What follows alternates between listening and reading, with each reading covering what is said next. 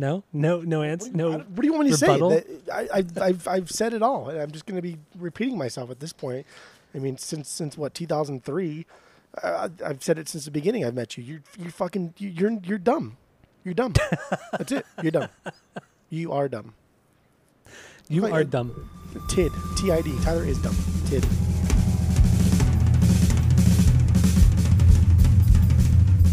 Welcome back to Asinine Radio, a weekly podcast where we talk about music, and, well, that's pretty much it. So, let's go!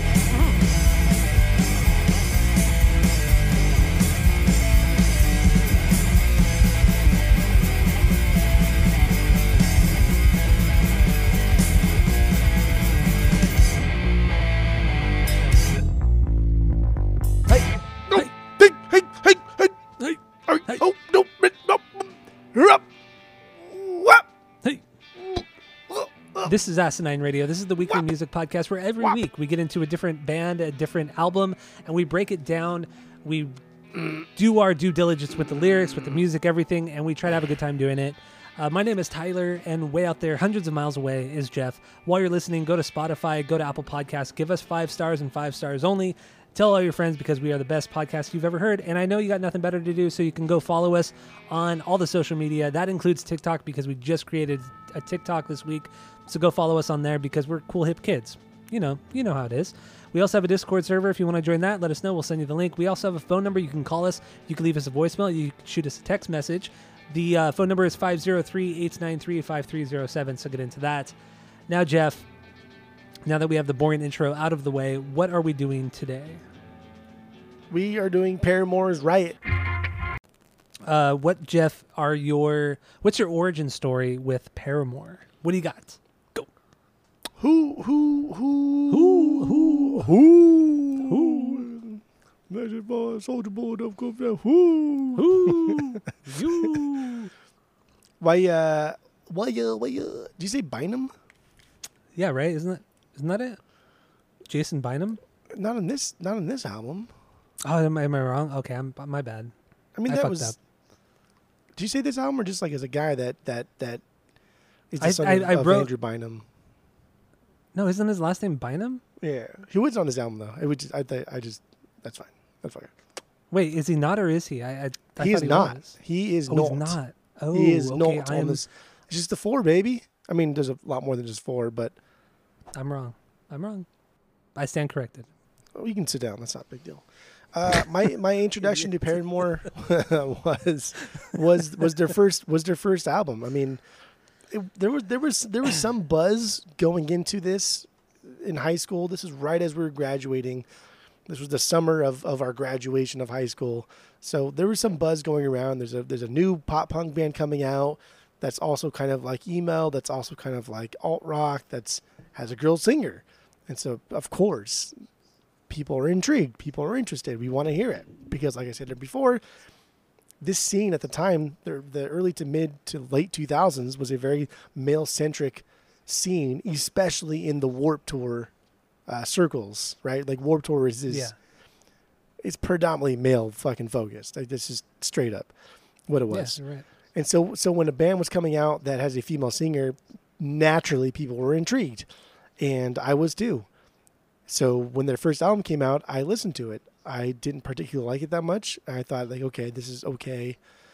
And my teenage self was just like, okay, well, the shtick of having a female-fronted singer or a female-fronted band is not enough for me to want to listen again. And so I didn't care. Didn't care until Riot came out. And when Riot came out, oh my God, I was blown away. I still am fucking blown. I swear to you, I still am blown away by this. I cannot fucking believe, because lyrically, whatever, we'll get into it. Superficial, but this album is just so goddamn fucking good. This is unreal stuff. This is pop punk, but better. This is pop punk, but like, we're diving more into nuance of songwriting. We're diving into different genres of music within the songs. There's so much more than this, and I don't want to compare it to any of the other pop punk contemporaries of the time, especially like Blink, because that's just not fair in That's not fair, yeah. any way, shape, or form.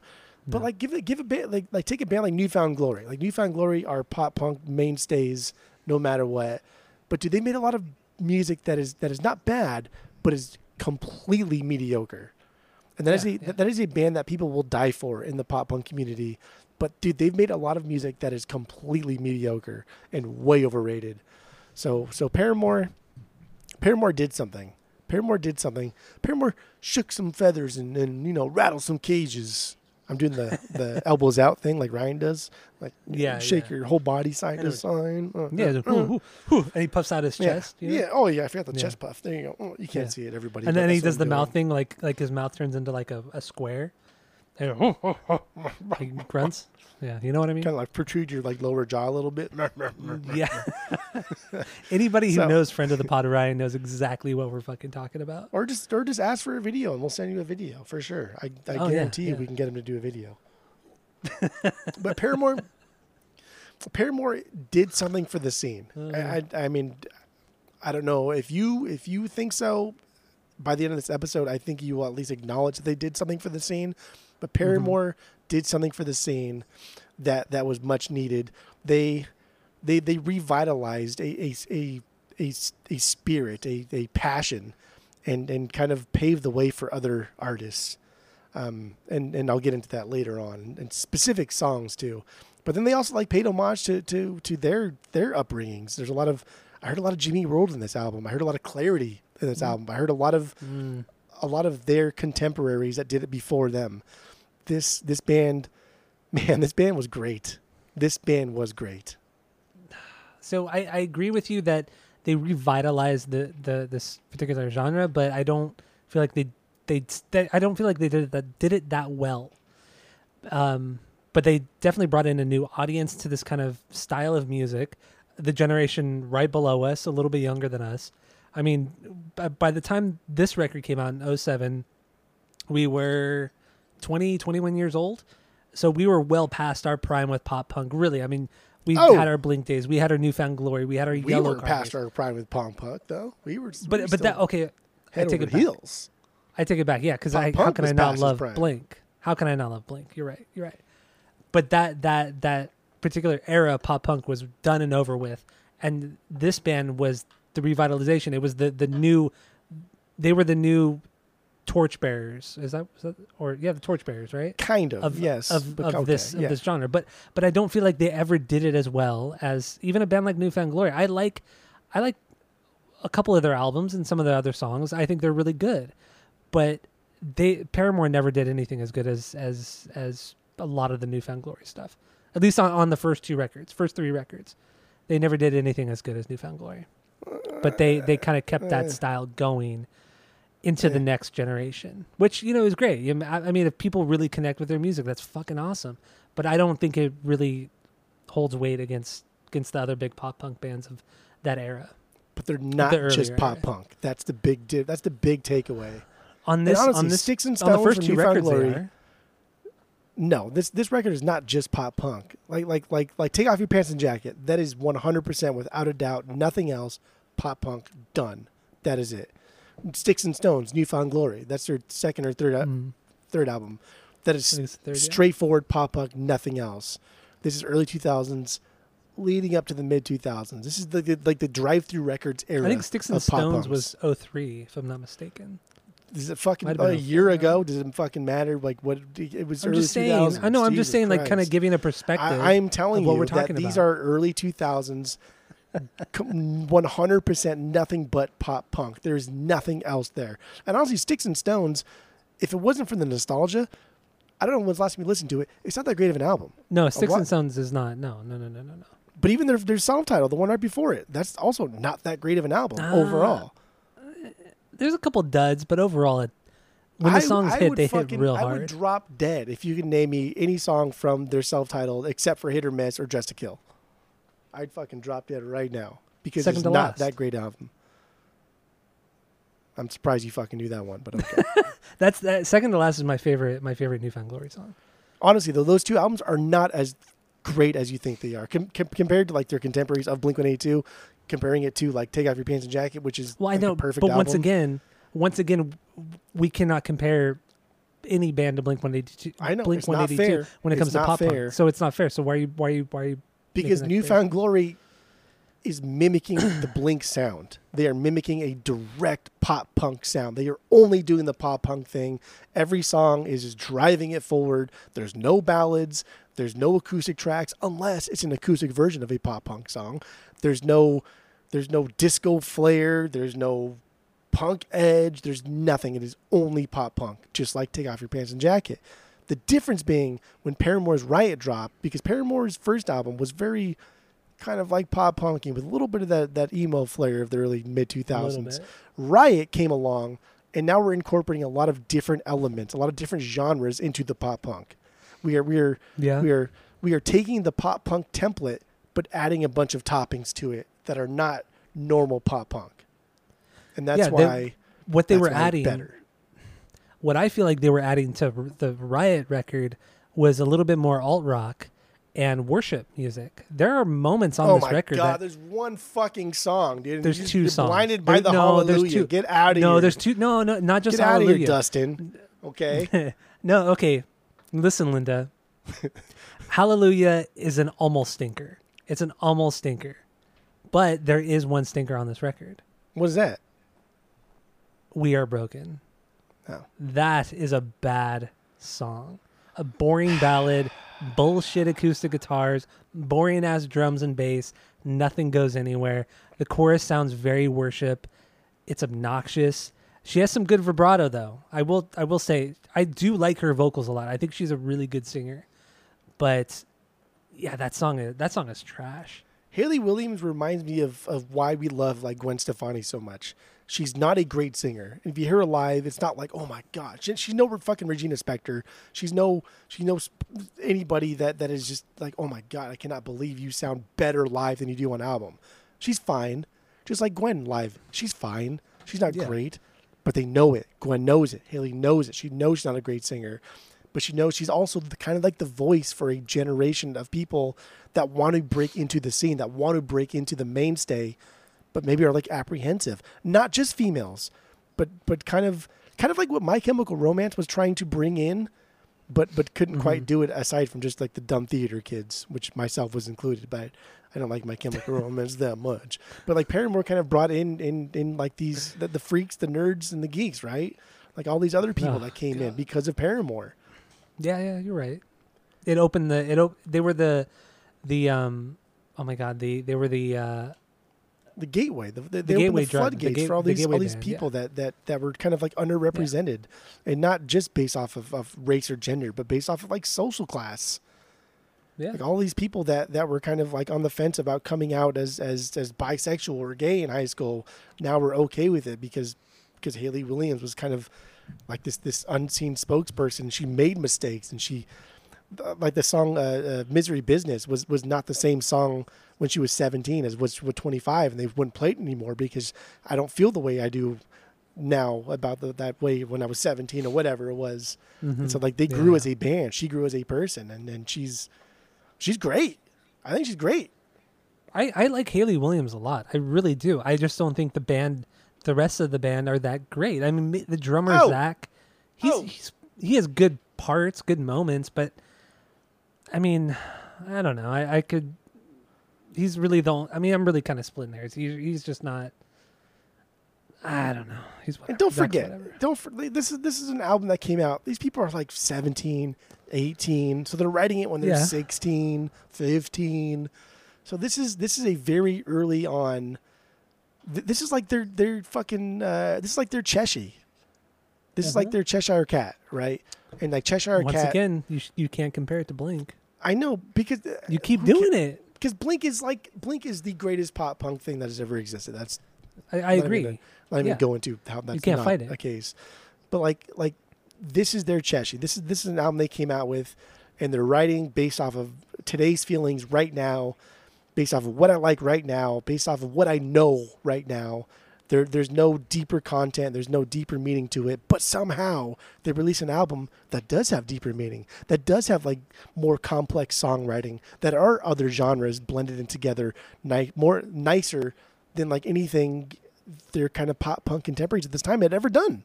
But see, I don't agree with that because a band like My Chemical Romance, which obviously they're not a pop punk band, but they were doing a lot of the shit that Paramore was doing before Paramore. MCR was never as pop punk as this. Never. No, they weren't. No, that's why I said they weren't. They were never as alt rock as this. Never. They were never as I mean, they were for sure way more emo, but like pop rock, they never did this until well after Black Parade. But honestly, what other pop punk bands can you name outside of Blink, Green Day, Newfound Glory, Yellow Card, maybe? What other pop punk bands, like really popular pop punk bands, can you talk about from this era, from the early 2000s? Well, I mean, Sum 41, Simple Plan, Fall Out Boy. Some 40.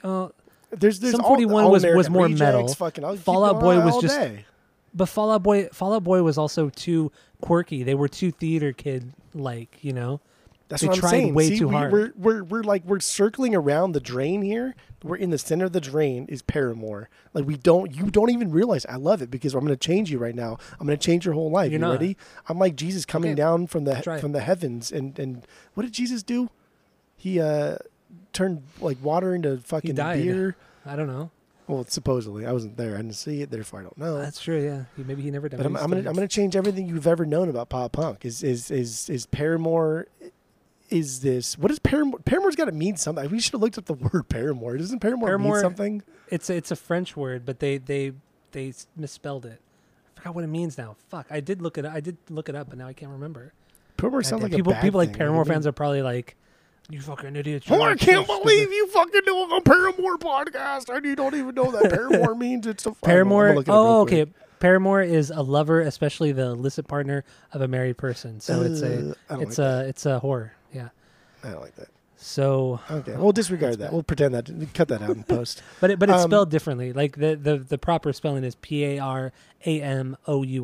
Oh god, it's like that stupid like European spelling where they do like I don't know, Taver, Tavour, or glamour, or theater, or with a O-U-R after.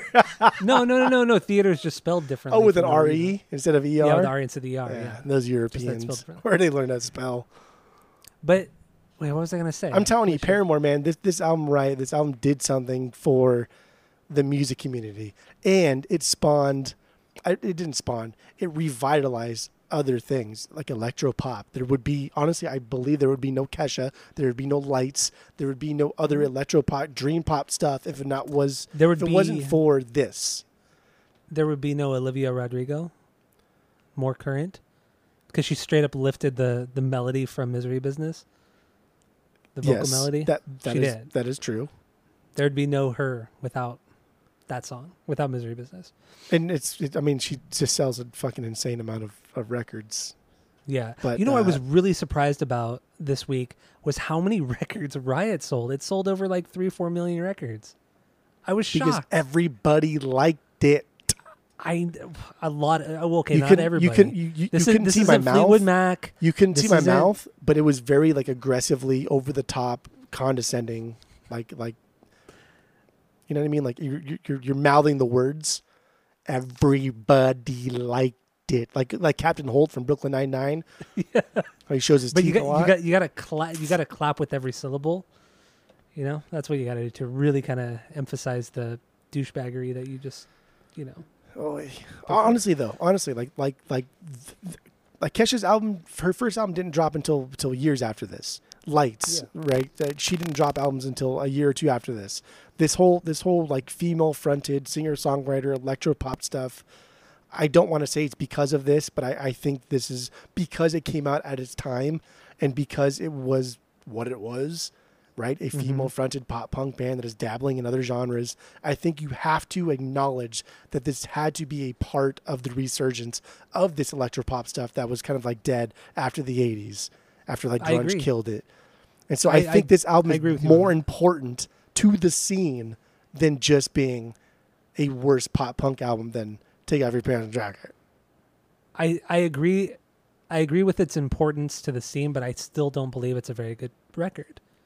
Bitch, we haven't even I got don't into the think this- record yet. I You know, kidding me I right now? You know. joking my ass right now? I know. So I mean, we did kind of talk about "We Are Broken." Does that song sit with you anywhere? Yeah, it does. I mean, it sits with me somewhere. It's a fucking okay song. It's an okay. Do you have any stinkers though?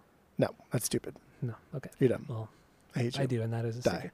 So let's jump into. What was the other one you hated? Hallelujah. Oh, that was so subtle. Yeah. Hallelujah. That's Hallelujah. an almost stinker for me. Hallelujah is also an okay song for me. I would never skip it. But it's an okay song. All right. I mean, this is another song that is very worshipy sounding, and it makes sense because she does talk a lot about God and her faith, and where they came from was it was very religious, and she was young, naive a little bit, some might say. So it makes sense that she writes songs like this, and kind of when you from really like fucking Mississippi and shit. Like, of course Tennessee, they're but going that's to be fine. like, she's from Mississippi. Was she from Mississippi? Oh, you're right. Yeah, they're from they formed in Tennessee, but like Tennessee. they're The she's record from label put them Mississippi. together. Yeah, that's right. Well, that's not true, but okay, It pretty much is. okay, that's fine. It pretty much is. But anyway, yeah, Hallelujah. This it's just a ballad, just a slower jam. I can't get into it. What do you? I mean, what do you really? How do you really feel about this one? I don't care. We can just move on because there's plenty of other bangers that we can spend way more time talking about. All right, we can. Literally don't care. What's your Literally. 1B? What's your 1B? Well, before we get into that, because I feel like we have to get into Misery Business because we already played it. But all right, let's get into Misery Business because we haven't talked about it yet. We have not. So we played it. Okay, go ahead. No, I was gonna say, what do you have on Misery Business? What are your thoughts on this one? What is your biggest B? I guess My biggest B is not Misery Business. But what is this a B at all? Yeah, it's my 3B. Misery Okay. Business is my 3B. I thought you would hate this. This is my 2B.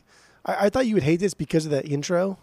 It's very theater kid intro. I hate that intro. I know, but it's just like the quick intro. After that little, after that stops, then you get that right.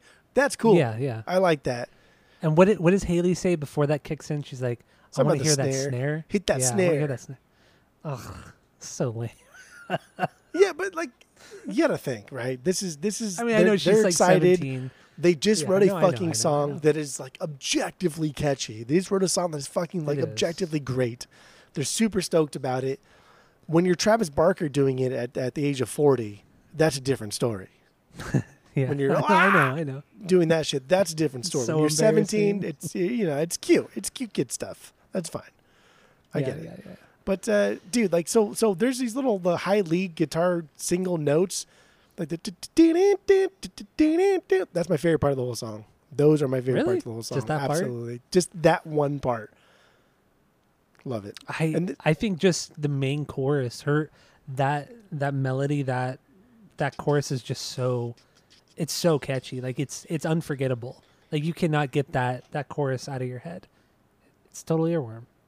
That's my favorite part of the song. This is so like the biggest parts of this album. So my bangers as opposed to my okay songs are just worlds apart. There's no like transition between the two. It's either like this is for sure an okay song. Like come on. Or it's like this is for sure a banger. There's no middle ground for me. So either they write a fantastic fucking song that is just unreal to me, or they write a song that I could completely do without. And what I think they do best are two things. One are their little pre-choruses where they drop into their chorus. I think they do that super well. They build it up. And the way they roll into their chorus, I think is great. Their choruses generally tend to be very bouncy, be very fun, to be very easy to like ease into, to get into, to sing along to remember. I like all that. Yeah, the pre-chorus in this song, it does build up because I feel like the verses are the weakest part. It's very just like staccato, like dun, dun, ba, ba, ba, ba, da, ba, da, ba, ba. It's very theater. It's very theater, kid. And I understand they're 17, they don't know better. But after that point, you hit that pre-chorus and it builds really nice into that very soaring, catchy chorus. And that part is really solid. And not only that, I think their drummer is I think he is good.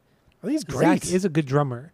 He has some good parts, and goddamn, does he fucking hit that drum kit hard? Like it sounds like he breaks a stick every song, like at least one stick every song. At how hard he hits everything. I think he's like legit top tier B team pop punk drummer. Okay, that's fair. He has catchy enough beats. He has catchy enough parts to really kind of set himself apart from. I don't know who. I don't know what other pop punk drummer, but I mean, it's always going to fall back on Travis. Like how does he compare to Travis? Like somebody who did it perfectly. Yeah. How does he compare to that? And he keeps songs interesting. Everything is not just the same fill. He does different fills. They're basic fills, but they're different fills. And there's stuff that he does. And I don't know a whole lot about drum techniques and terminology, but there's a couple things I wrote down here that are slightly more complex, like Dave Grohl kind of complex. Okay. And Dave Grohl's, we love Dave Grohl. I love Dave Grohl. His drumming is drumming. Yeah, his drumming. Yeah. I mean, he is a good guitar player, though. He is a really good guitar player. Yeah. But he doesn't show it with the Foo Fighters. But he is a really good guitarist. I do like the chorus, or I do like the verses in this one. I like the verses because they build into themselves. They stand on their own as a direct contrast to the chorus. Like they're muddy, they're heavy, they're a little bit complex because the guitar parts are playing that melody. It's very subtle. It's kind of choppy. It's kind of sloppy a little bit. And she just sings in a little bit of a lower register. Yeah, well.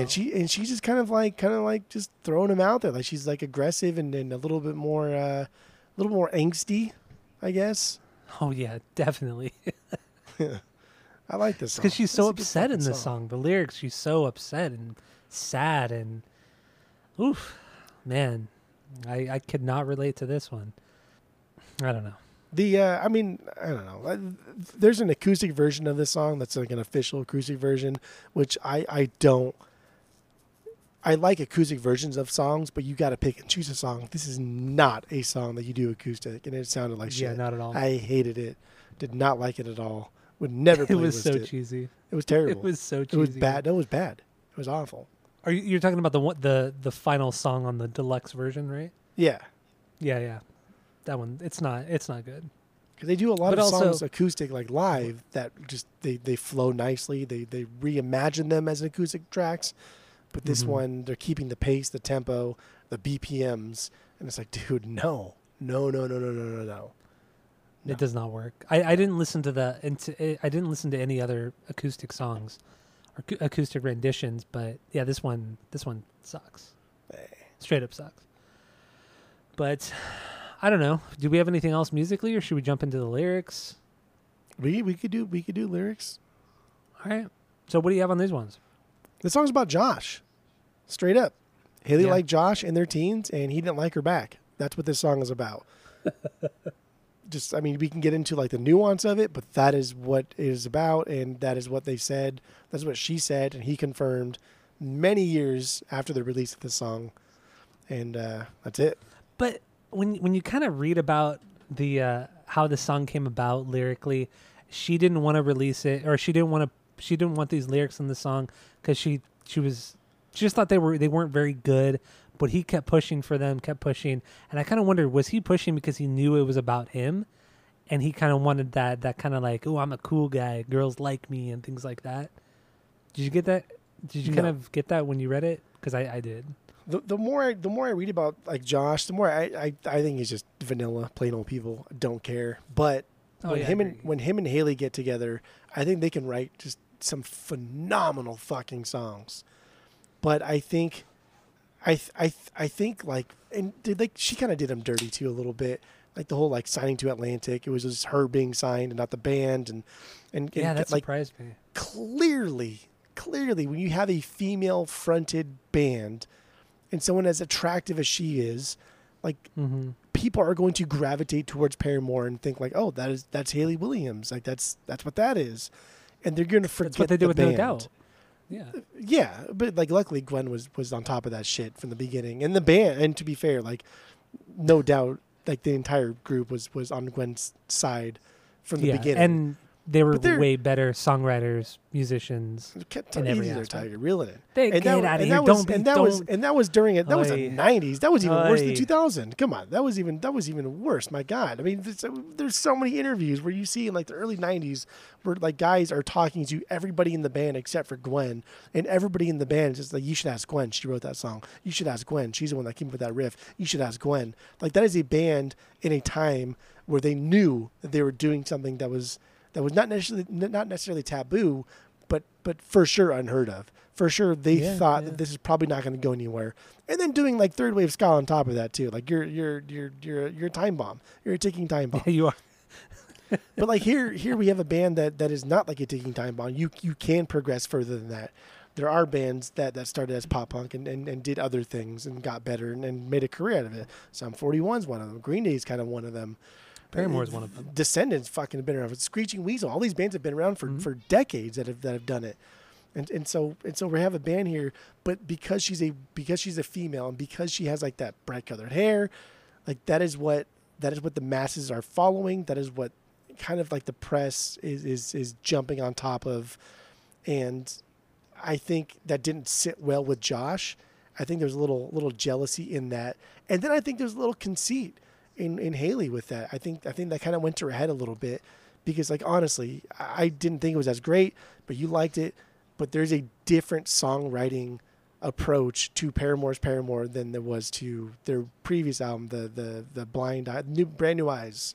Brand New There's Eyes. like, Yeah. Oh, there's totally. a Totally. clear fucking change in songwriting, and that is because they lost two members.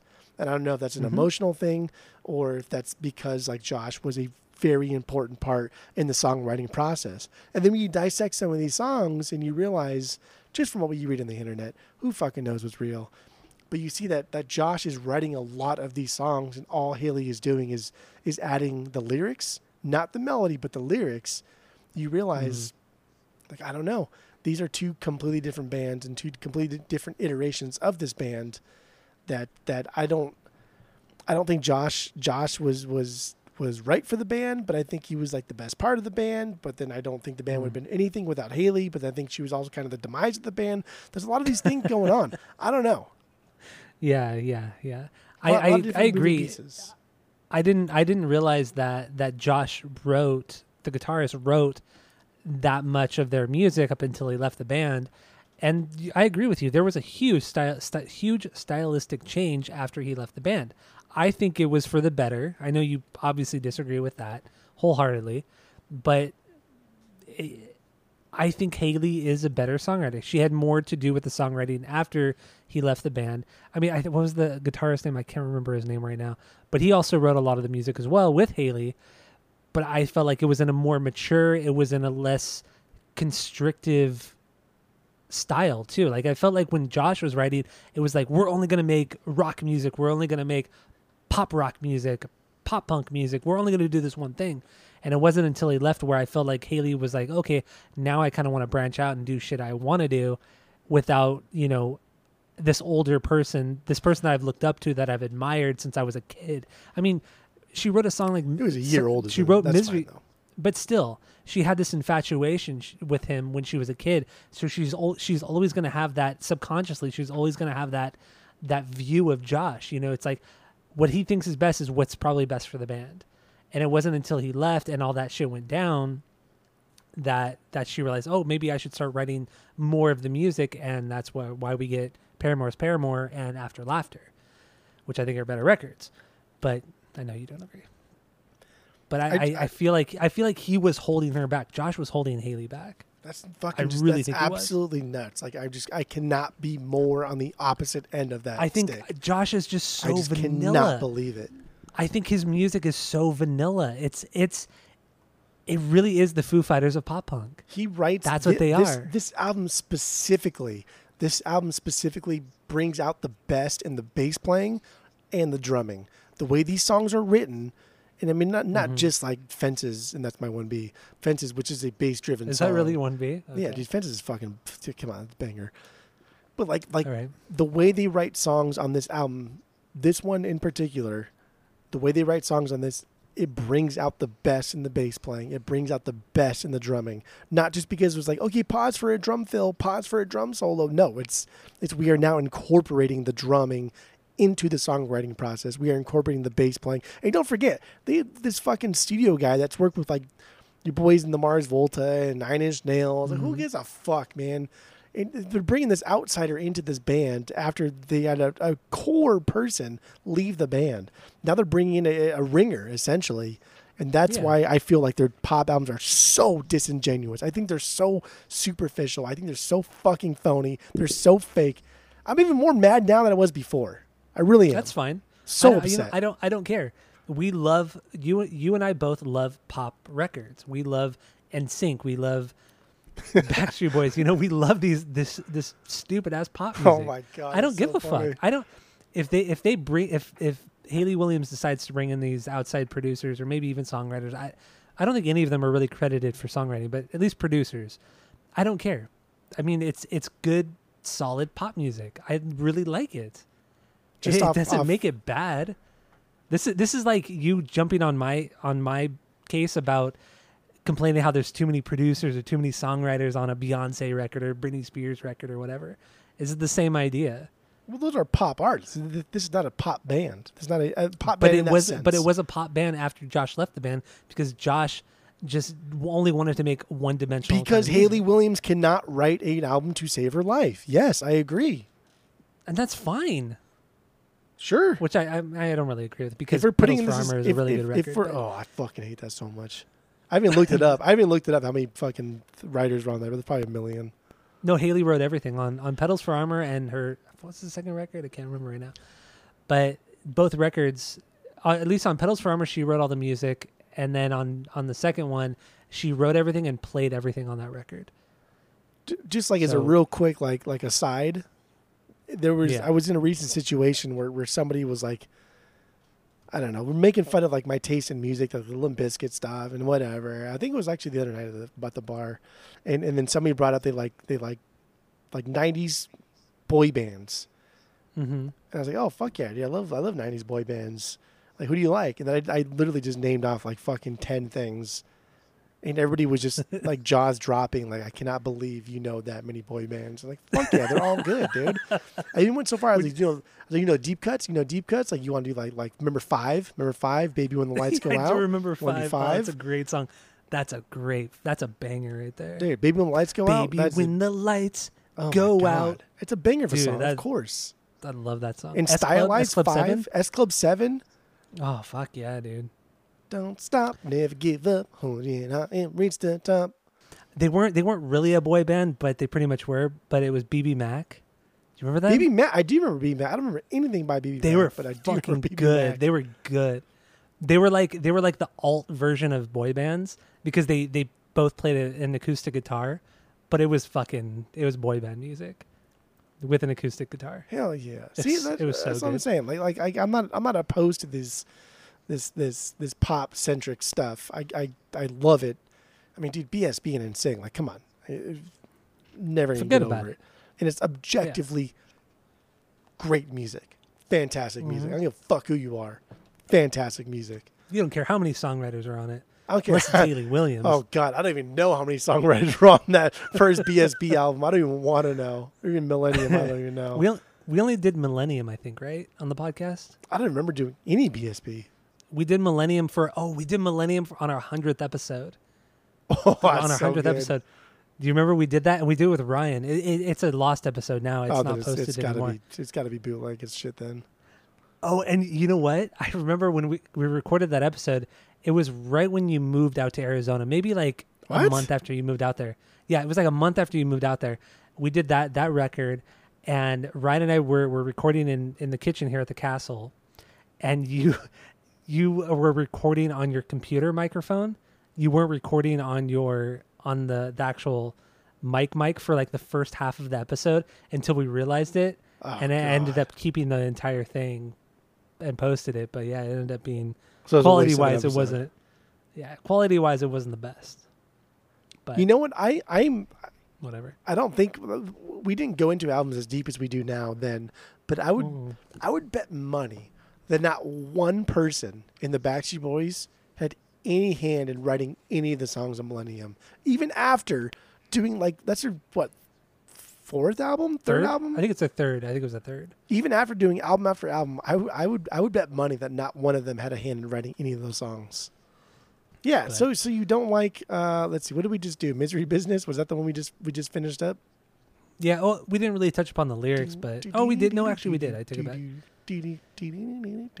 About her love for Josh and how he was seeing another girl and how jealous she was of that, and yeah.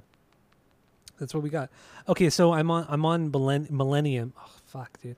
Millennium, and yeah, you're right. They have very little to do with the songwriting. But they did have something to do with the songwriting. What? Because I said I don't think they have anything to do with the five guys: Brian, Nick, fucking Howie, and all of them. AJ, and Brian. There's two Brians. So. You did say Brian. I don't know. Fuck, I don't know what you said. Nick Carter, there's Howie. Go ahead. Whatever. Howie Mandel. So they had. It pretty much looks like the only person in the group who ever had any sort of songwriting credit was Brian Luttrell on like 4 songs. It looks like he had songwriting credits.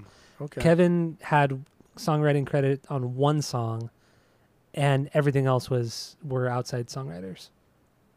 So there's that. Like Larger Than Life was Max Martin, Christian London, and then Brian Luttrell. Those are the songwriters for that one. Oh damn! So Brian's still making a good living off of that song. Good for him. Yeah. Hell yeah! I Want It That Way. Nobody from the group have songwriting credits on that one. Show Me the Meaning of Being Lonely. Nobody from the group has anything from that. It is a great song. The one, Luttrell has a songwriting credit on that, but. Other than that, yeah. When you said "Show Me the Meaning of Being Lonely," I clenched my fist and then brought it to my heart, like I'm pining. Show me the meaning of being lonely. That's a great song. That's a great ballad right there. Fuck. Who's the fucking? It was Nick Carter, Brian Luttrell, and then Howie, AJ. Who was the other one? And then Kevin Richardson. Kevin Richardson. Kevin was the tall drink of water. He had the dark eyebrows, right? Dark hair, yeah. The tall guy, tall drink of water right there. Tall drink of water right there? Mm-hmm. Come on. He was the tall guy. Tall drink of water, okay. Tall drink of water. You never heard that term? It's so fucking dumb. I have not heard that. I'm going to use that often now. Don't use it because people are gonna think of you as a fucking weirdo if you start saying. I'm 100% gonna use that from now on. Anytime anybody says anybody is attractive, I'm gonna I'll drink of water right there. I can't believe you've never heard that before.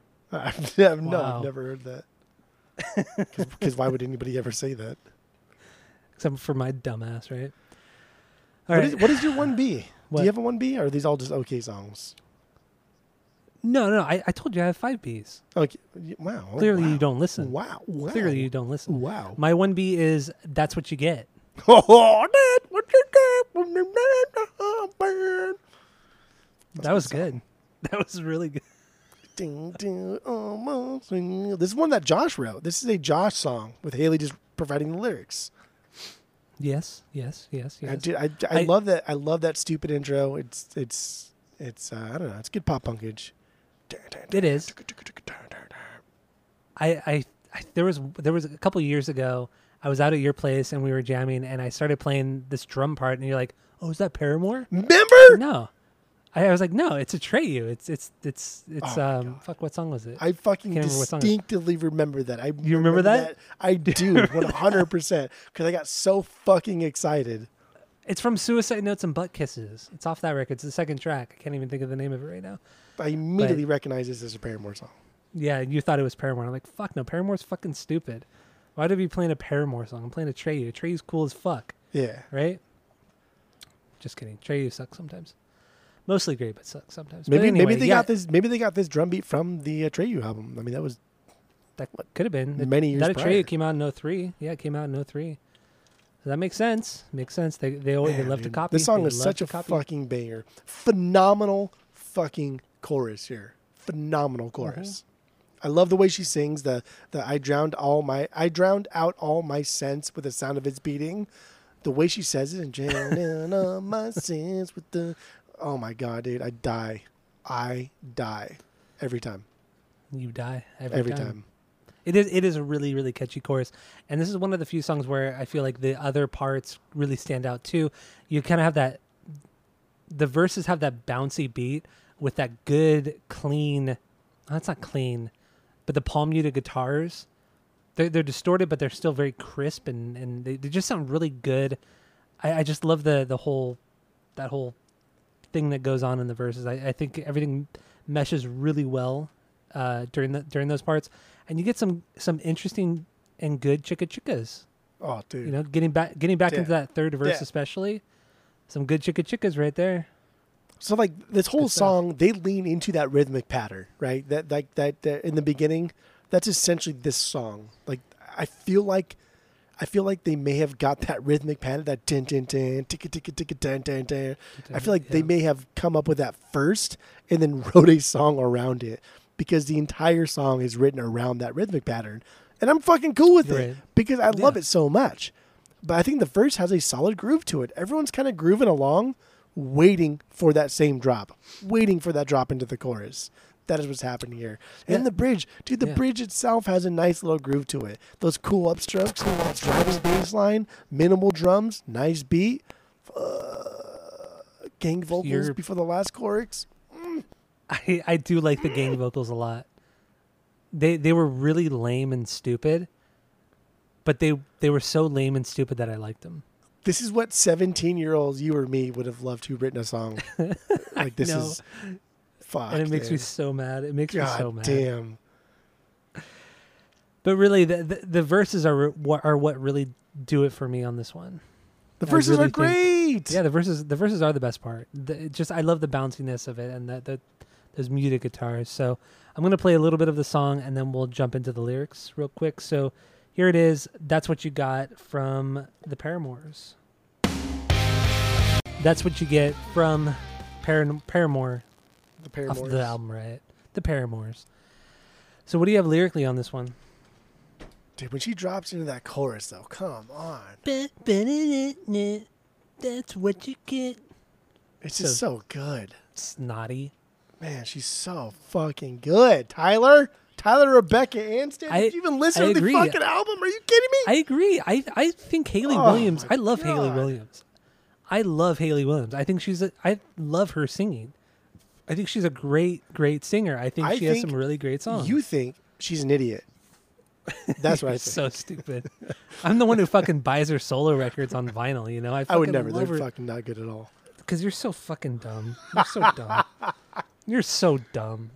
Bought her 2 solo records. I bought After Laughter, Paramore's last record. I know. I bought it a few days ago, and I just got it in the mail today. I was hoping and praying that was not the case, but yeah, dude, After Laughter is so good, dude. You got to listen to it 5 more times. Oh, that's what I did wrong. Yeah. Exactly. I listened to this week, prepping for the pod. I listened to Riot 4 times this week. I listened to After Laughter 3 times this week. I really like that record. I really, really enjoy that record. I think she does pop music so well, dude. She does it so well. That is just something we are not on the same page about, because I think she does not. I think she does it poorly. Okay. All right. So lyrically, what do you have for That's What You Get? I think this is superficial. This is about acknowledging the hurt you're feeling is because you let your heart decide decisions. And I think that's it. The person ends up leaving you in the end, or leaving her in the end, and she just doesn't understand why, because she gave him everything. She gave him her whole heart. So it's very, very lovey-dovey. It's very 17-year-old lovey-dovey. And I mean, you can't criticize her. You really can't criticize her for it, and why people, liked this music so much and liked her lyrics so much, because when you're 15, 16 years old, you can relate to a lot of this shit. But that's what differentiates good songwriters from historic songwriters, are people that can write about love at 17 and not have it be generation specific or or Yeah. demographic specific, but kind of like be about everybody, but also not too broad to where it's just bland and boring. So where are you categorizing her? I think her lyrics are bland and boring. Oh, okay. Okay. I don't think they're very good. I think they're generation specific for sure. They're a generation of young people. Yeah. But I feel like it's her lyrics that sold as many records as they sold. Because it was a lot of young people that bought these records. But they repressed this on Fueled by Ramen for their I mean, Fueled by Ramen, good God, like they're supported by Paramore and Panic's first album. I was gonna say, like, this must be like Christ. the best selling record put out by Fueled by Ramen. Yeah, but like Fueled by Ramen did this thing when the vinyl craze first started that you could buy 12 months in advance their 12 biggest albums, and then like I think the second one they put out was like Paramore's Riot, and everybody's like, what the fuck else do you have, dude? Like, why did I pre-purchase 12 months when your second one is Paramore's Riot? And so there was a lot of like outcry for that because like this is the best thing that Fueled by Ramen's ever put out. So it's just, you know, it's generation specific. It's young people stuff. It's not like a love song the way Neil Diamond can even write a fucking love song, for God's sakes. For some of these people in like the 60s and 70s could write a love song. It's fine. It's immature. It matches what's happening. I get it. I love it. But it's not great. It's not what she's saying. It's how she says it. That's how she says it. Yeah, it's her how she.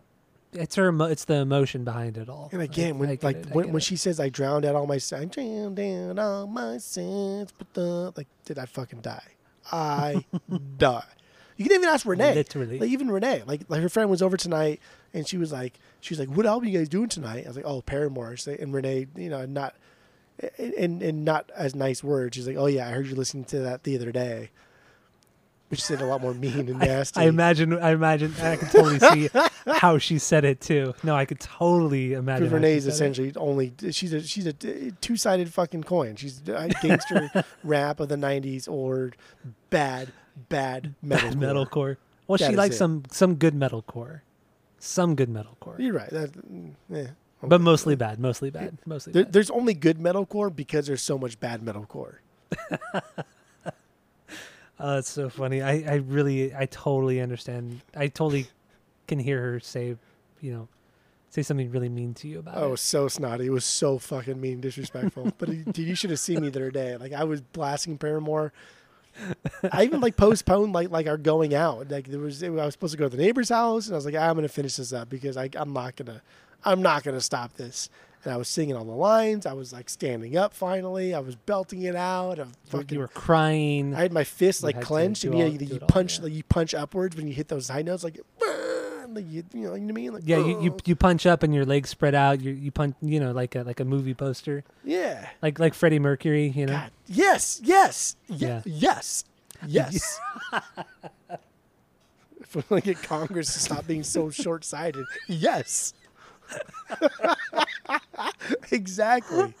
What a deep cut that is. Exactly. Oh my God. If anybody can nail what you just referenced, I'll Venmo you surprised. $5. I will Venmo you $5. If you know exactly what that is from, I will Venmo you $5 without looking it up. Don't be a cheater. This is the honor system.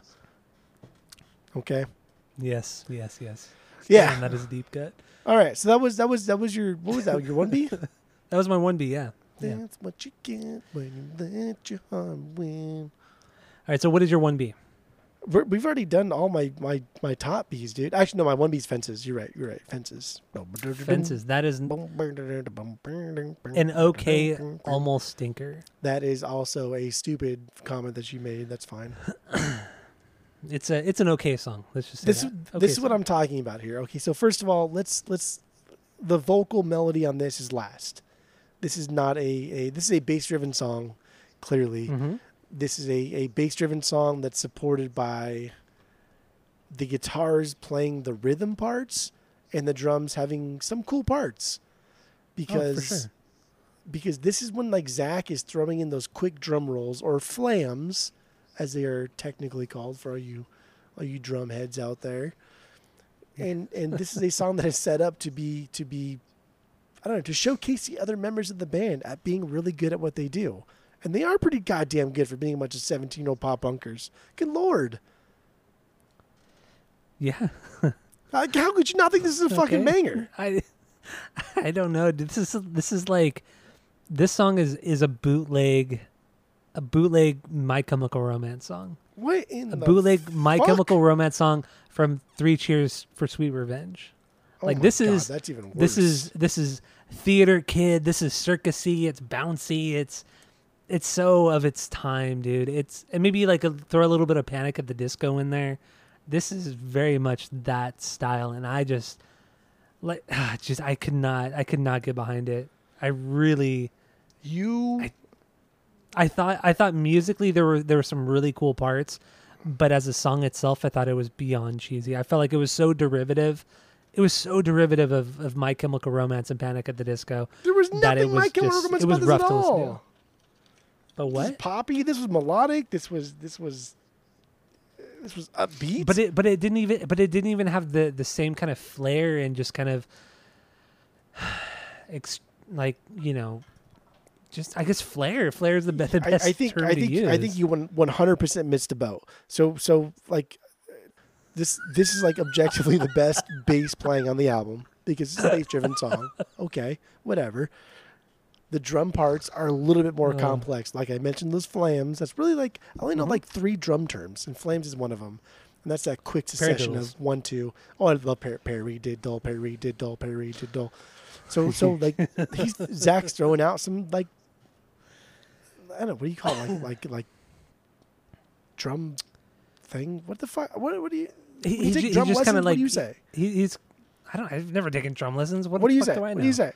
He's just doing that kind of drum roll on the snare, just kind of that circusy kind of. But it's not a drum roll. That's what I'm saying. Like you're missing it. It's like a shuffle. It's like a shuffle. You're missing like how a drum technical shuffle. it is. Here we go. This is your favorite. This is your favorite right here. You ready for this? You're missing the forest through the trees. That's what's happening right now. What's your other favorite thing to say? You're hearing, but you're not listening. That's another thing you like to say. That's what you've been doing since day one. You hear. I put my finger in my ear. You hear, but you don't listen. And the other part, other part's the guitar work, man. Come on, you have 2 guitars. You have an acoustic guitar that's strumming in the background, that's subtle, that's not nuanced at all. That is just strumming chords. It's filler, yeah. And you think, okay, that's whatever. But then you get that like electric guitar that's ringing out those chords. It's very like surf rock. That's very wet sounding. It's very, I don't know. There's a lot of reverb on it, and it's just strumming it out like it's some 50s rock and roll album. God damn, that is good. That's good songwriting. Musically, that is fucking great songwriting. I really didn't think the guitars were there. Because they were there to supplement, only supplement.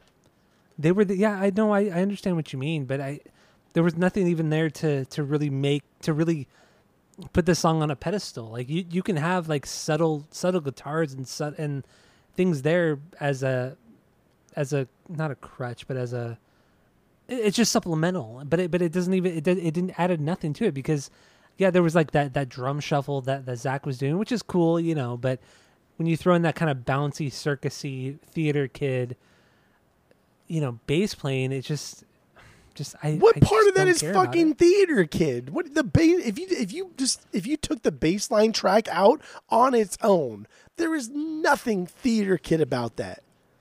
I think it's just because the song reminds me of My Chemical Romance and Panic at the Disco. That's silly boy talk. The song maybe itself when it's so derivative of it. It's not silly. No, it is bullshit. Get the fuck out of here. That's crazy boy talk. I think that's silly boy talk. I think that's silly. I think to think that first of all that bass line itself is derivative of something. It's okay. It really is a good bass line, but when you throw it in with everything else, it makes for that kind of song.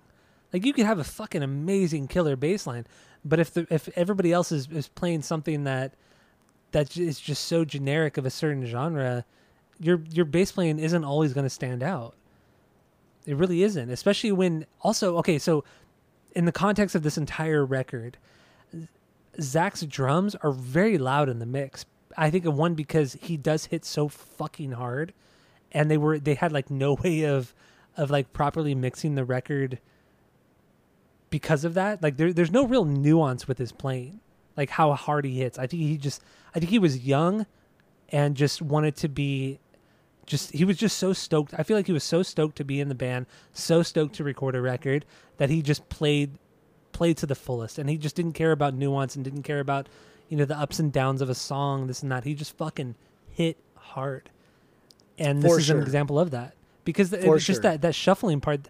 That shuffling part should have been very kind of in the back. It should have just kind of carried the song. It should have never been forefront. But that drum shuffle was in the forefront, and it was too much. And I feel like they weren't able to mix it properly because of his performance. They didn't want to mix it properly. This is a song that is supposed to be a rhythm section. This is a Sly and Robbie type song. Dude, the fucking producer of this album worked with the Heptones, worked with guys that are like deeply rooted in reggae music. There's a lot of stuff in this song, specifically. This is a Sly and Robbie. This is a rhythm section song. Yeah, it's a little cheesy. It's a little whatever. But what do you expect from a bunch of fucking 17-year-olds that are just trying to drink a bunch of alcohol and put out a song that's mediocre, and it comes out fucking great. And his shuffle is more complex than just a shuffle. I can do a fucking shuffle on the drums. This is not just something I can do. He is having those flams, those quick 1-2s. The flams are like the key to the part that Dave Grohl does in the intro to Smells Like Teen Spirit, which is one of the greatest drum intros of all time, ever. No, it is. Flams are key to that, and this is kind of what he's doing here. Not in the same category there, but that's what he's doing. He's doing like techniques, actual drum techniques that from somebody that maybe took lessons or that knows theory or somebody that's just better than is what is perceived to be. And this is buried. This is second to last song. It is, yeah. Am I wrong in saying that it's a shuffle? It is a shuffle, right? I think that is a shuffle. Yes, just like the little bass, the bass drum, basically a drum roll, but a little bit more proper, right? Yeah, a little bit scratchier. It's not. If we have any big drum heads out there, I mean, what I think is a drum shuffle, probably similar, is just you hitting that bass drum to keep the rhythm, and then the snare is you're hitting kind of just to add nuance, really. Yeah, and then you also have the hi-hat. You're also hitting the hi-hat on the opposite note of the bass drum. But I think the real point of the shuffle is to bridge something. You're bridging two things together. You're shuffling to get from point A to point B and just filling space. But a good shuffle fills space in a way that, like this, adds a little nuance to the song. And those guitars, man, I fucking love those guitars, dude. I love them. I don't care. I really don't get the guitars. I understand the bass and the drums. The guitars, I have a hard time with that one. You have a super, super soft acoustic guitar that's just driving that melody forward. He's just playing the chords. Like Red Jumps in Apparatus. You drive me crazy. And the electric guitar's coming in with that really wet, verbed up, fucking 60s Dick Dale. Just brown, like in a Quentin Tarantino movie, brown, ringing those chords out. Love that. Amazing. You almost sound like Chris D'Elia in 10-Minute Podcast. Oh, dude, I don't even talk about the bass slides. Come on. There's some fantastic bass slides in this song. All right, let's play a little bit of Fences, and then we'll jump into the lyrics real quick. So here it is from Paramore. There you go, Fences from the Paramours. By the Garth Brookses. By the Garth Brooks. Wait, Garth Brooks, what? No Fences. Come on. Is that really a Garth Brooks song? Come on. I don't know. I mean, I know a lot of Garth Brooks songs, but I don't remember the song. That's like his fucking biggest album. How does it go? How do I know? The fucking Thunder Rolls? You never heard Thunder Rolls? Friends honestly, in Low Places? Wild Horses? Of course like, I've heard joking my ass? Okay, I've obviously the last two songs I recognize by the title. You know Thunder Rolls. once again, I'm sure I know probably 30 or 40 of his songs. Ugh. I just don't know the titles of said songs. You're the worst. How am I the worst? I know these because songs. you don't listen to a lot of Garth Brooks. That's why you're the worst. Dude, you don't say that. Whoa. Well, I don't know about that, dude. I listened to so much Garth Brooks as a kid. It's fucking stupid. My mom used to listen to a shit ton of Garth Brooks. No, she really did. Like, I'm not kidding. Like, I listened to a shit ton of Garth Brooks. I fucking fully believe that. It's ridiculous. Oh, God, I hate it. Friend of Little Places is good. And so is Thunder Rolls. It's just so stupid. It's such stupid pop country music. Places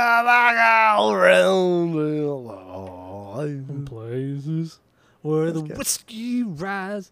That's so. Oh God.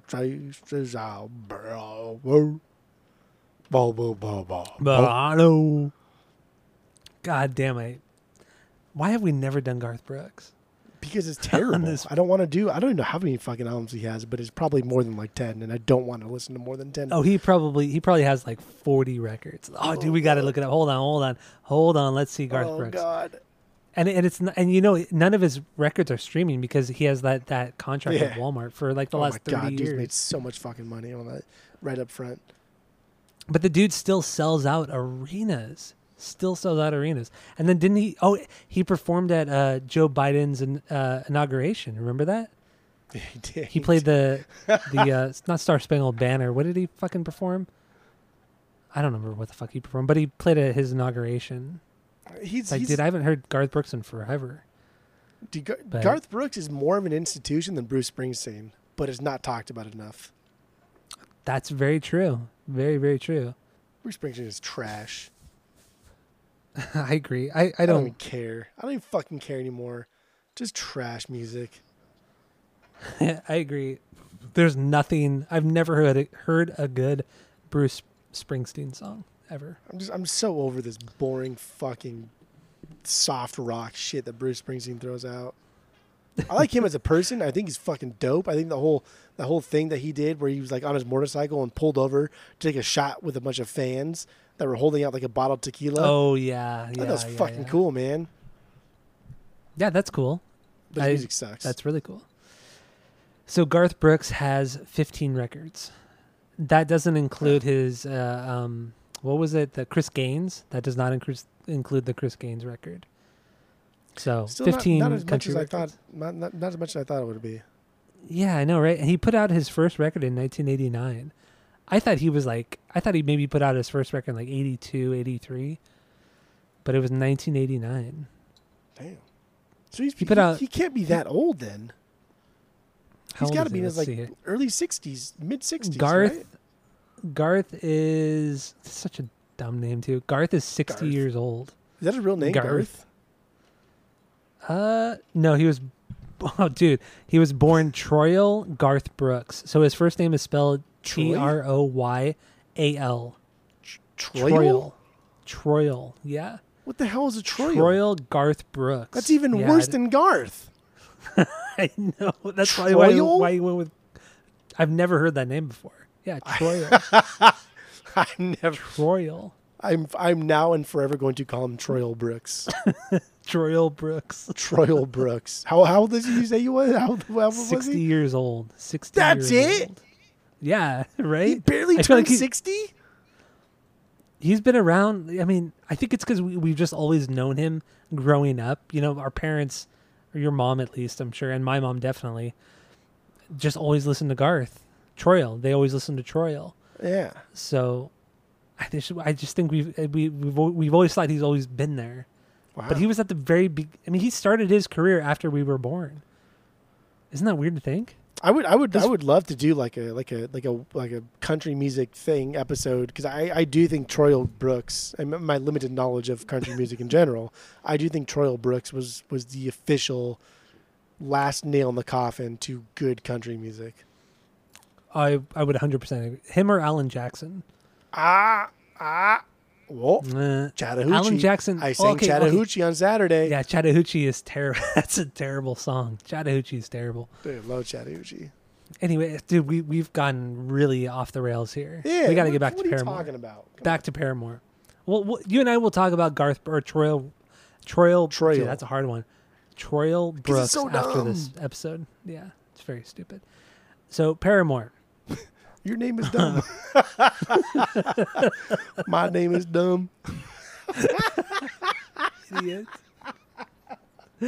So what do you have lyrically on Fences? On this Paramore song, Fences. I gotta scroll down. Fences. It's kind of a lonely song. It was written about being on the road in the early days and just being lonely, feeling lonely. Okay. That's it. That's it. That's Okay. it. All right. It's about. So what I got from this one, it's about putting on a positive face for the media. She doesn't want to be too vulnerable. She wants to just kind of be a strong role model to other people. But then the last song on the record is like a complete contradiction to that. But I don't know if we're gonna get into that or not. But anyway, Fences. Let's move on. So what do we have? That was your 2B, correct? Yeah, we might as well. I mean, if we're gonna reel it in, we might as well just get into the last single, "Crush, Crush, Crush." Okay, let's do If that. anything, then we should just cover the singles, the biggest songs. You know what I mean? Yeah, that's fine with me. I mean, we've covered at least half this record. Yeah. So where does Crush, Crush, Crush, Crush, go ahead. Crush, Crush fit? Or where's that for you? Banger Yeah, wise? one more time. Oh, Well, I just said it, but that's fine. "Crush, Crush, Crush." That's my 5B. That's my 4B. There we go. Fucking Second banger, right? single. Yeah, it's a banger. banger. Second Dude, single from the fucking record. pre-chorus here, banger. The transition into the "Crush, Crush, Crush" part that has that lead part, love it. The whispering of "Crush, Crush, Crush," love it. The 2, 3, 4, love it. God damn, do I love this fucking song. Yeah, one of my. So some of the biggest things for me on this song was the 2, 3, 4 in the chorus, where they all kind of yell it together as like this gang vocal thing. That was really cool. So I also childish. think the big heavy guitar chords in the chorus were they sounded so good. It was very kind of cheap and cheesy, but it in the end it fit the song so well, so fucking well. Because they're chuggy. They're not like they're not like hitting those like really fast like quarter notes. You're just like They're letting him ring out. Yeah, they're kind of letting him ring out at moments too. It's a really there's some really good riffs in this song. I love the Easy way it riff, starts but off. good. Like when she says, "I got a lot to say to you. I got a lot to say." He's like, "Okay, all right, I'm listening. Bobbing my head up and down. I'm listening. What you got?" Love it. Yeah, yeah. Love I it. also hear a lot of like a lot of 80s synth kind of sounds with the guitar, but then they kind of bleed into like this modern pop country as well. But the pop country never really overtakes it, so it's okay. It's like listening to earlier Taylor Swift. Like you can get over that kind of cheesy pop country, and this song is one of those examples where you can get over it. But there's a lot of 80s synth going on in this song as well. Until you hit that chorus, because that chorus is big. I wouldn't say heavy. It's just big and loud. It's good. definitely big and loud. It leads Yeah. up to it nicely. Yeah. And the vocals in the chorus too are very, very catchy. I really like her vocals in the chorus. It's good stuff. I love how it's stylized. I like the "Crush, Crush, Crush" is being one word. All the C's are lowercase. I love everything about this song. I think it's fucking fantastic. You like that it's all mashed together as one word? Yeah, that's so fucking mid 2000s. cool. That's so like emo shit. That's so make damn sure. It's so good. Yeah, that's true. It is very make damn Right? sure. Once again, copying from another band that's better than them. Why do you say things that are just annoying? It's true though. That Come was on. like right at the fucking same time though. That was like, to be fair, you that can was honestly. damn close. Would you say that this is a better record than Louder Now? Yes, Oh, you're fucking dumb. That's I would. stupid. I That would. is so ridiculous. That is. I would. Ugh. God. All right, so I mean, here's Louder Now has my what? favorite Take Back Sunday song on it, but like this Which is is a better what? record. Yes, Liar. Oh, what? That is your favorite Taking Back Sunday Oh, song? dude, Liar is just. Oh my god, Liar's so good.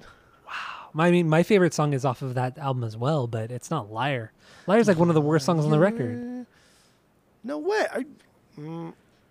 Liar's a great song, but it's one of the worst songs. Maybe you're thinking off of a the different record. song. You're probably thinking of like some other song, but Liars is the best song on that album. I mean, Louder Now is a perfect album.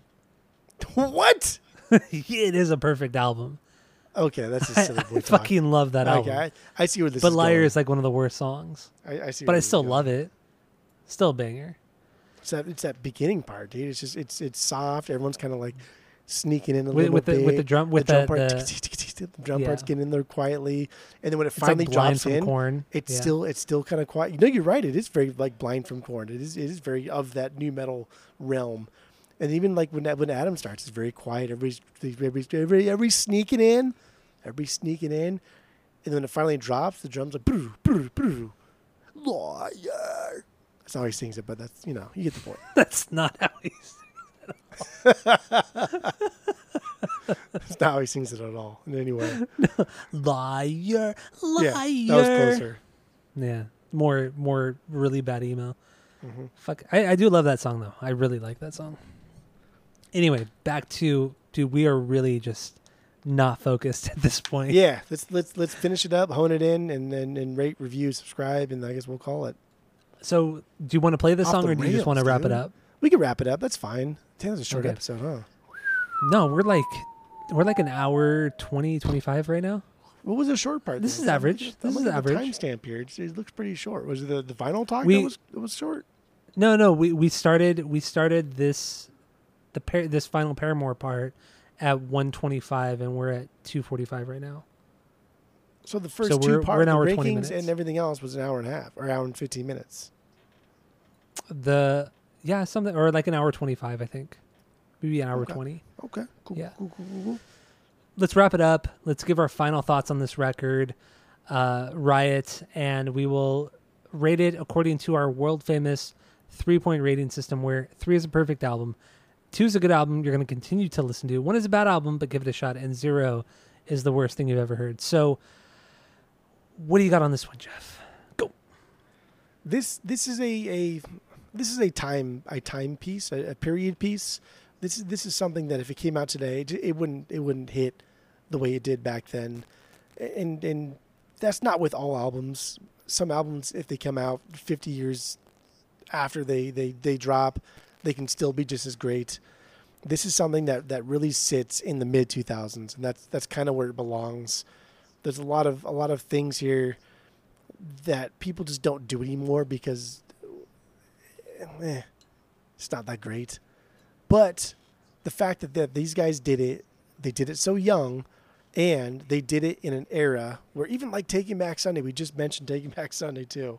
It's like, my God, dude, the history with Taking Back Sunday and how many bands were formed from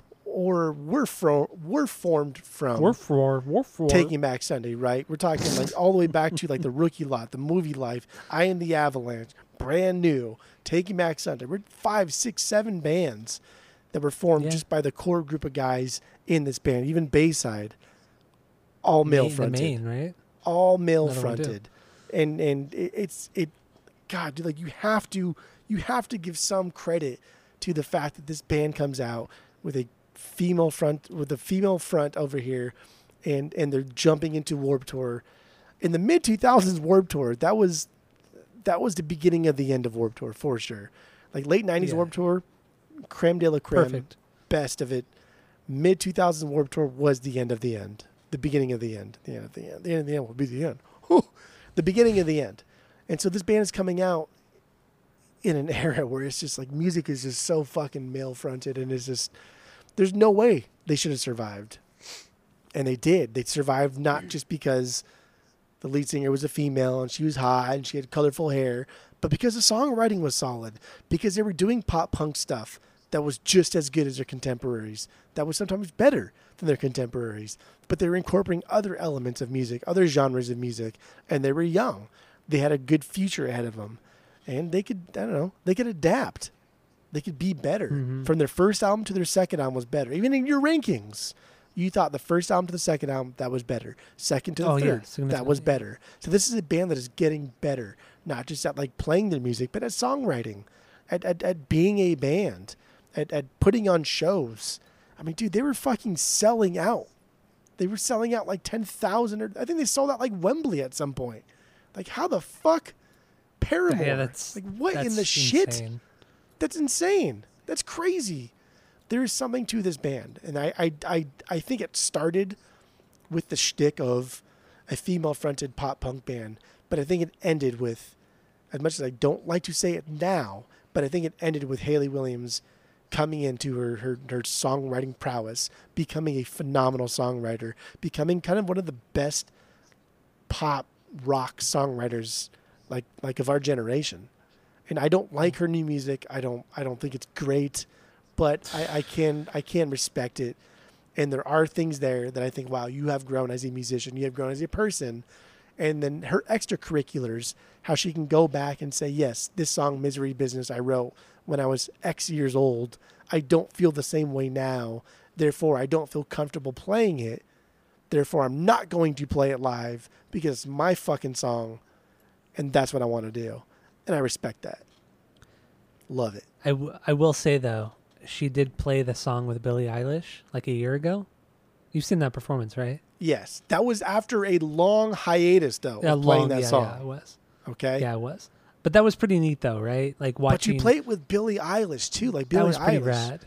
Like, I mean, we kind of like this love-hate with Billie Eilish, too. It's just, I mean, she's done some great stuff, but she's also kind of annoying and plain old people, but damn. She's put out some bad shit, too. That first record was really good. Billie Eilish is much like Hayley Williams. She's great, but she needs that supporting cast.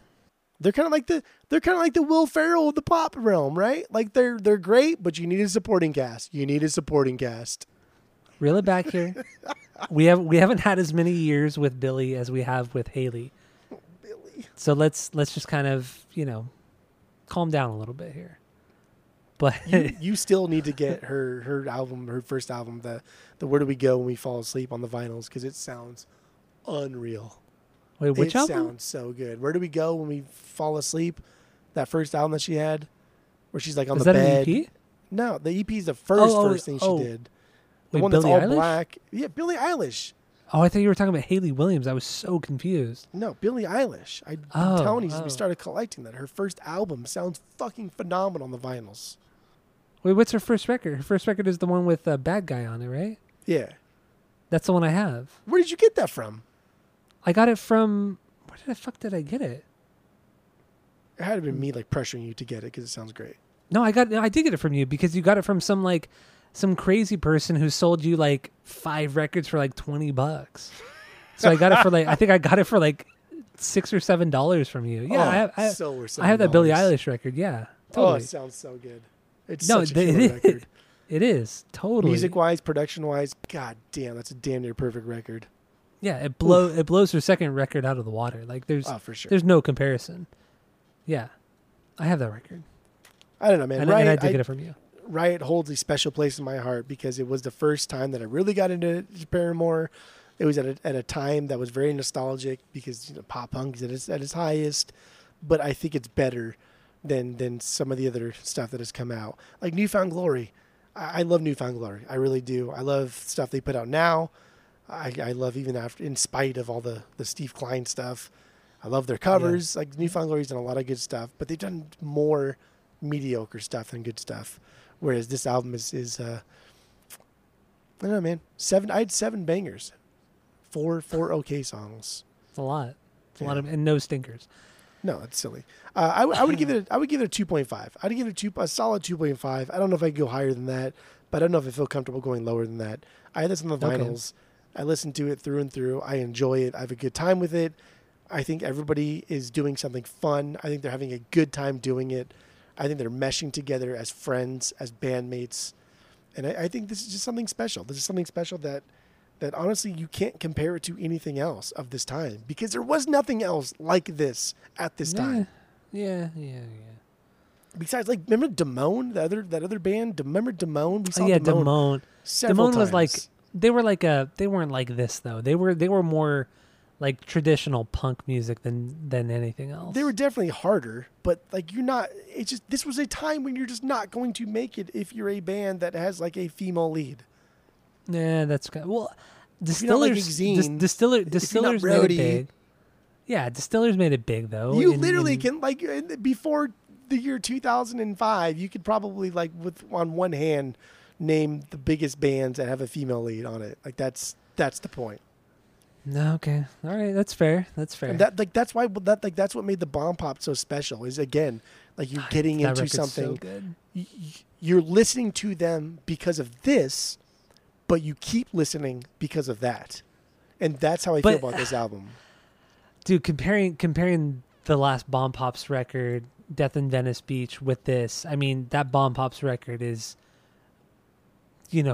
by far a superior record.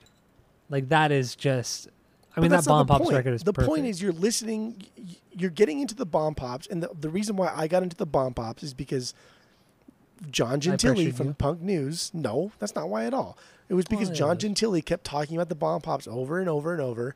And the reason why I did it is because he said they were a female-fronted band. I was like, okay, well, that sounds interesting. I will listen. I got into it because of this, but I kept listening because of that. That being the phenomenal fucking music. Okay. That's Paramore. Yeah. Paramore, people are listening because of this, but continue listening because of that. Okay. And that's already a hurdle that other bands just don't have to overcome. Just straight up. Okay. Yeah, you're right. In some aspects, you're right. The plethora of pop punk bands that I like from the 90s and 2000s that people have Boys Night Out, people that have just never heard of these bands because they had one album that's good or two songs, Carousel Kings, all these fucking bands that made a decent living. Like even Phoenix TX, for God's sakes. Like these bands they're not like great. They just had like a couple songs that were great from an album that was iconic. But they made a living because they were in the scene.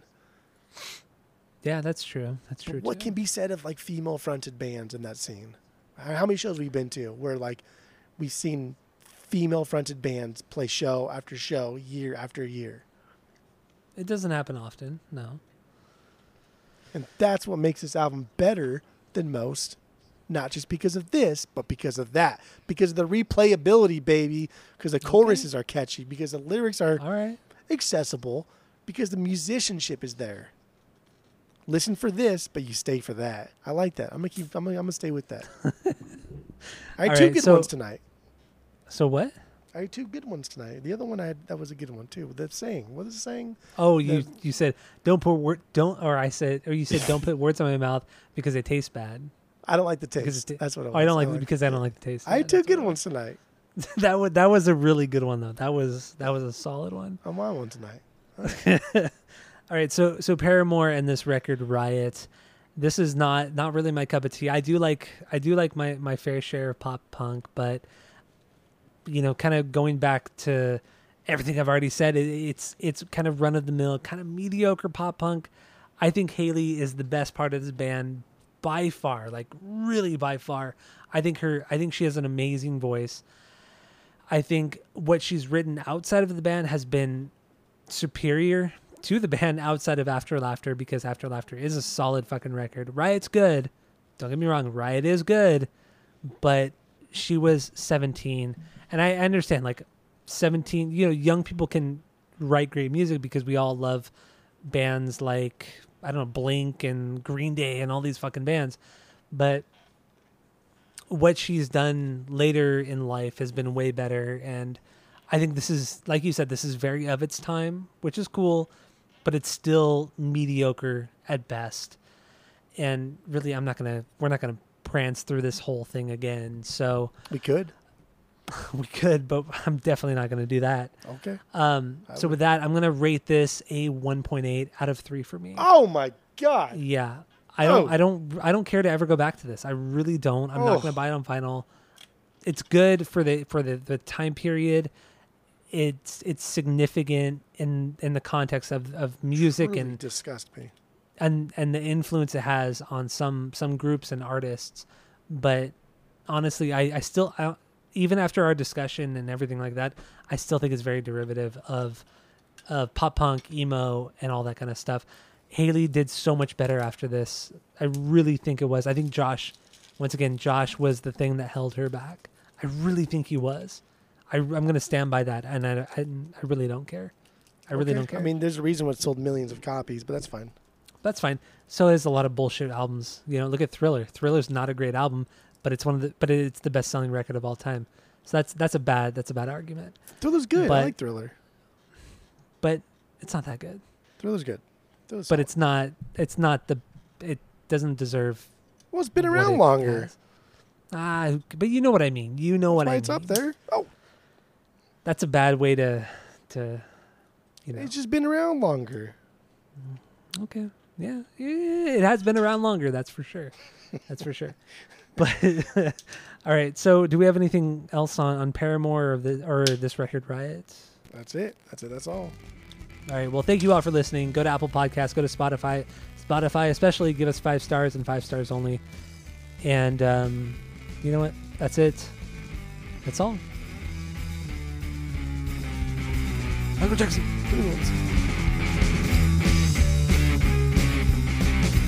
I got a lot to say to you.